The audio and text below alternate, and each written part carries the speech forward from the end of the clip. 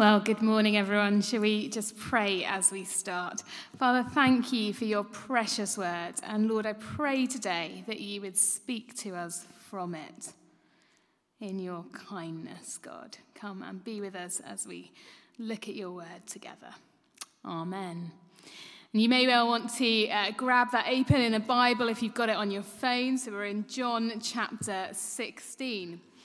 And bit of an interesting start, but it's been quite a week, hasn't it, in the news this week.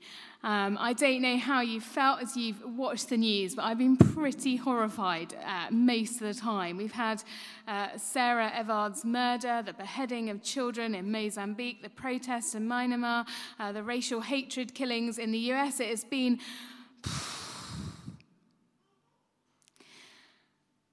And actually, as we've seen this in our hearts and in many places, there's an outcry for judgment, as wanting to declare that stuff is wrong, it's evil, it's rubbish. And I was watching The Voice, the television program, looking for good singers with my children last night. And will.i.am, one of the judges on the show, was doing a song with his person. And he brought out his old, very famous song, Where Is the Love? And it's got that wonderful sort of chorusy verse bit in it where it's like, Father, Father, Father, help us. Send us some guidance from above. Because people have got me questioning, where is the love? Father, Father, Father, will you send us some guidance from above? I may or may not believe in you, but actually I actually want some guidance from above. I actually, even though I don't even perhaps know it, do want some judgment from above. And actually, I need that because he goes on in the song to say, would you help me practice what I preach? Will you help me turn the other cheek? Because unless I have your judgment, unless I am convicted of what is wrong, I cannot then respond as I should in repentance and be the person that rises above the wrong and the rubbish and goes out into the world with love and turns my other cheek. And so here we are in 2021, and on our secular primetime TV on a Saturday night, we have someone calling out, in a sense, for God, whether we know it or we not.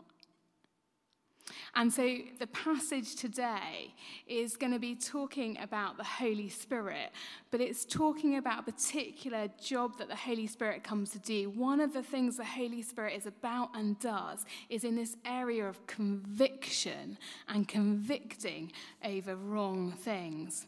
And so we're just going to kind of walk through the passage today, and it's a brilliant passage. Have it open. But as we walk through it, be asking the Holy Spirit to speak to you about what this means and how to apply it in your life when you get back to your home, when you go out to work tomorrow morning. What is it that you can bring from this today? Because there's stuff to take with us as we leave from here this morning. And so the passage starts essentially with what I think today we would call a really, really bad pep talk. Because essentially Jesus is like, yeah, hi disciples, I'm leaving you and it's going to be really rubbish for you. You're going to be rejected and you're going to be persecuted and yeah, see ya. But I'm not leaving you alone. I'm going to send an advocate to you, but bye. And I think today we don't do pep talks like that. That would not be considered a great final pep talk. But in it, we see Jesus being absolutely fabulously honest. And as we pick it apart, we see a huge amount of hope wrapped up in this pep talk. He's basically saying, I don't want you to be surprised when you face social rejection because of me. Verse 2, you might be thrown out of the synagogues. Metaphorically for us today, we may get socially rejected from time to time as being known as a disciple of Jesus. You cannot be known as a disciple of Jesus widely and not have experienced that in some form today. Maybe that's just people giving you a slight wide berth in the pub. Maybe it's missing out on a promotion. Maybe it is being slightly on the outcast of a group because you're a bit different. I'm not quite sure what you stand for. And so social rejection actually is normative if you're going to live as a disciple of Jesus today. And if you're going to particularly live out the lifestyle that this book commands of us, then you will experience at times social rejection. And Jesus doesn't want people to be surprised and floored by that when it happens. Because so often when something goes bad in our lives or something is difficult, we jump to the conclusion, oh, well, God doesn't really love me, or I must have made a terrible mistake, and sometimes we may have made a terrible mistake. But sometimes actually you are going to experience stuff just because you are known as his, and that will be tough. And so he's starting with this pep talk. And, it's not new for Jesus. He said, didn't he, the Sermon of the Mount very famously, blessed are you when people insult you, persecute you, call you names because of me. This isn't new stuff. Chapter 7 of Matthew, there's 2 gates to go through. There's a narrow one and a wide one. The wide gate is easy to go through. It is easy to go the way of the world and to fit in and to blend in. That's easy. But it will eventually lead to destruction. And I'm calling you to go through a narrow gate. It's going to be tough, but it's going to lead ultimately to life. And so this isn't new stuff from Jesus, but he's bringing it home again. He's being honest with his disciples at what he's calling them into. But the disciples are kind of not really getting much of this. And we see that really they're just wrapped up in a lot of grief. He says, you're sad because I'm going to go away from you. You're filled with grief, verse 6, it says. And he sort of says to them, why aren't any of you asking me where I'm going? And actually, if you know your Bible, you'll know that they have asked him a few chapters ago, where are you going, Jesus? But it's in this instance, it's a bit like if you can imagine a child with their parent, right? And the parent says to the child, I'm really sorry, I'm not going to do movie night with you on Friday because I've got to go to the train station. And the child's all wrapped up in oh, mummy's not going to be there for movie night. Why are you not going to be there for movie night, mummy? Where are you going? Why? But what they're really concentrating on is the fact that you're not going to be there. They're not actually really asking about where you're going and why. And it just might be that mummy is going to the train station to pick up granny for an amazing fun-filled weekend. But in that moment, all they're focusing on is that mummy's not going to be there for movie night. And I think it's a little bit like that with the disciples here. They're focusing on the fact that Jesus, this incredible man who's come into their lives and expanded their worldview, who they've seen doing miracles and incredible works of wonder and has just created this kingdom community around them where there's, rich people and poor people and women and men, and it's all just been amazing kingdom values that they've been experiencing and seeing. And he is going. And they're just kind of wrapped up in that he is going. And they've sort of missed the fact that he is going somewhere. And what he's going to do is accomplish resurrection. And so he has to go to do that. And is going to intercede for them forever in heaven. And is sending the Holy Spirit to them. And in his sending of the Holy Spirit to them, he is going to multiply the kingdom ministry now through them to the world. And it's going to go out far and wide that even more people will get to hear about Jesus and the good news and come into the kingdom of God. And ultimately, that is going to be better. But they're just a bit sad that he's not going to make movie night on Friday and that he's going somewhere else. And it's understandable, isn't it? But that's where they're at. And they're going to get it later. And so we have in this passage, he's saying, I'm going to send an advocate to you. You've remembered in Richard's talk, he's not going to leave them alone. He is sending the Holy Spirit to be with them. And the Holy Spirit is going to do this incredible stuff through them.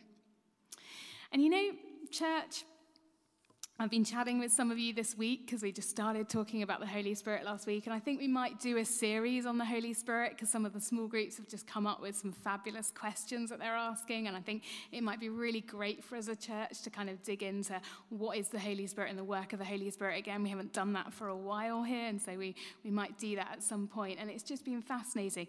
But I took a walk with a lovely lady in our church, and she came on an Alpha course a few years back. She has a first degree in psychology from Bristol University and was incredibly skeptical about the Holy Spirit Day.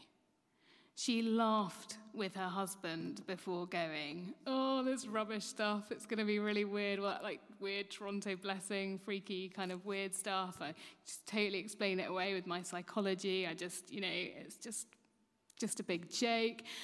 Anyway, she encountered the Holy Spirit in a really powerful way, and God moved in her life hugely and revealed himself to her in that moment and convicted her, and she saw who God was really, truly for the first time.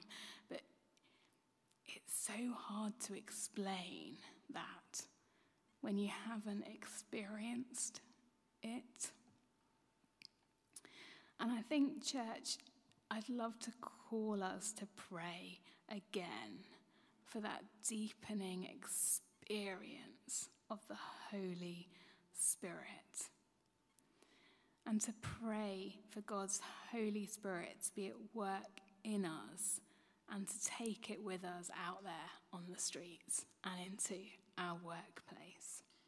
And I'm hoping I'll maybe get, it's Natalie, her testimony, because it is quite incredible. And she is just a classic person of someone who is like, "Oh, that's totally weird," to, "Oh my goodness, I've actually had an experience that I can't just explain away with science and my human brain." So getting into just the end of the passage, we're in verse 8, and the passage today is explaining that the Holy Spirit is going to come and convict the world that it's been wrong about sin, righteousness, and judgment. The Holy Spirit at work in our world is able to convict the world in a personal sense. He can awaken shame and convince people of their guilt, and in so doing that, woo people towards seeking repentance. And this is exactly the same work that Jesus has been doing. Back in John chapter 15, Jesus says, "If I had not come and spoken to them, they would not be guilty of sin. But now they have no excuse for their sin." Jesus' encounter with people made them realize, "Oh, got that bit of my life just totally off kilter." And the Holy Spirit is coming and comes and does exactly the same work that Jesus was doing when he walked the earth. And the way the Holy Spirit most often actually does this is through the disciples. The Holy Spirit extends the ministry of Jesus through the disciples spreading the good news in our world today. Now, when the Holy Spirit comes and convicts in the world, we don't know how that conviction is going to work. You can be convicted of something and completely bury your head in the sand and just bury it deep, deep, deep, deep down. Or you can be convicted of something and it can turn into a repentance, a changed attitude and a changed way of being. And that's what we're longing for as Christians. And we're not in control of how the world and those around us respond when they are convicted. But the Holy Spirit is about his work of convicting. And it is something we can be praying into in our workplaces. And I remember praying about something when I was a teacher and just praying, "God, would you just kind of convict them that they've just totally got that thing wrong there? Would you just do that? I can't do it. I can't say it, but can you just do that?" And slowly over the few weeks, we ended up changing the entire curriculum we taught in our department based on a shift in conviction. And it was a good thing. And we can be praying about that in our workplace. We can be praying for the Holy Spirit to be about the work of convicting the world and doing that work. And of course, this convicting work of the Holy Spirit is actually a gracious, kind act of God. It's gracious and kind because though it is uncomfortable, it's trying to help people recognize their need for Jesus and therefore to turn to him and therefore to gain life in all its fullness. And so although convicting is uncomfortable, it's actually a gracious kindness from God. The Holy Spirit convicts the world of its righteousness. Now, this might sound a little strange at first, but as we dig into it, we hopefully can see just what that's about. It's about helping us to understand that some of the things that we cling to as being right and proper aren't actually in line with the kingdom of God. So, for example, back in the day when churches had pews, obviously lots of churches still do have pews, but we don't here, but they had pews, and the rich people would have their pew that they sat in every week, and the poor plebs had to just kind of, crowd on the floor at the back. And we kind of all thought that was okay for like however many years we did that for, and that's so not the kingdom of God. And so then, people began to be convicted about this, and they read the scriptures and realized, oh yeah, in the kingdom of God, we're actually all equal before God. We're all equally sinners. We're all equally in need of God. Therefore, we need to get away with this, the rich person has this pew at the front that's nice and fancy, and some person, pleb at the back, gets to sit on the floor. That is not what we're about. And so the Holy Spirit is about convicting the world of its righteousness, the things that we've thought are right and proper, but actually are not kingdom. And probably as you're here today, you can think of many of examples when the church has got it very wrong and society has got it wrong. We've said something is right, we've said something is okay, and actually it's not of the kingdom of God. And the Holy Spirit can come and convict us of that. Jesus is no longer here to shout, "Stop stoning that woman for adultery," or "You can stone her, you can pick up the stone if you yourself have no sin." Jesus no longer can do that to each case, but we can. The Holy Spirit at work through Jesus' disciples today can convict the world of wrong righteousness. And I know when I think about it that there are believers who've convicted me of stuff by just calling things out gently. I had a classic conversation with someone in our community a couple of weeks ago, and they'd been wronged by a family member. That wrong had caused a rift in the family. They're no longer in relationship because of it. And as we were chatting it through, I was just thinking about all the times I mess up. And I ended up saying to this dear person, "Do you know what? Have you never got anything wrong?" And then they were like, "Oh, yeah." And so I said, because we are Christians, and Jesus has forgiven us when we have got stuff so badly wrong, even though this person needs to be called out for the wrong they've done, our job then is to turn the other cheek, to go the extra mile, to forgive them, to pour on undeserved grace into the relationship. And as I was saying this, I was just convicted right back, because I was just thinking, right, who am I angry with at the moment? Who have I got off track with? Who am I being annoyed by? Where am I not being gracious in my response to someone? And I'd written a sort of slightly cross email to someone that day, and I just thought, oh dear, because the Holy Spirit comes to convict us. And we need to allow ourselves to be convicted and allow the Holy Spirit in us to convict the world too. And finally, the Holy Spirit convicts the world of its judgment. It's convicting the world of its spiritual blindness, mainly displayed in the treatment of Jesus. The enemy, Satan, came as the chief of lies and instigated false sense of judgment and condemned Jesus to death. But we know, don't we, that we've won the battle. Jesus has risen. and the right judgment of God is coming. And the Holy Spirit can open people's eyes to that. And Chiswick, West London, don't you think we're in need of the Holy Spirit to convict and open eyes of people for their need of God?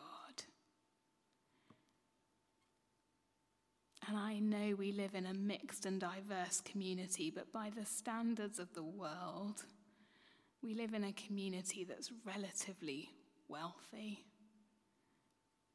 And therefore, our needs, we so often meet within ourselves, within our own self-discipline, within our own kind of capacities, within our own brilliance of mind, that we bury very far deep down our real need of Jesus. And so we need to be praying for the Holy Spirit to come and convict us of that need, to convict us of sin, wrong righteousness, and wrong judgment, and to begin to show us just how much we need God. And you see, often the quickest to sing, Father, Father, help me, from send me some guidance from above, because people are going to be questioning where is the love. The first people to sing that are often those that have got the most experience of injustice, of real wrong, of disgusting sin at work. And some of those that have been most protected from that come last to singing about it. And so we need to pray for the work of the Holy Spirit to come right now, to work in us and in our communities and in our workplaces. And do you know, when the Holy Spirit gets hold of us, it's an exciting adventure. It's an adventure because you can wake up tomorrow morning and be like, God, how can I change the world with you today? What does that look like? And sometimes we kind of think Mother Teresa and Jackie Pullinger and like the big stories out there. And yeah, that's amazing. God totally can do that through anybody in this room, whatever. But actually, so often it's in the small, faithful, everyday stuff that is deeply transformative. Holy Spirit, help me not to be so consumed in my own head this morning that I fail to smile at that person on the street. Holy Spirit, in the meeting I've got to go to, I've got no idea how this has anything to do with the kingdom of God right now, but would you show me, and would you show me my place in this, that I might be someone that brings truth and light and love and hope into every situation I go. And church, I think God really wants to drench us in the Holy Spirit afresh, and particularly as we journey out of this lockdown, because he wants to come and just really give us his energy that's not ours, but his. And so we're going to just have a bit of time of ministry now. I'm going to hand over to Richard.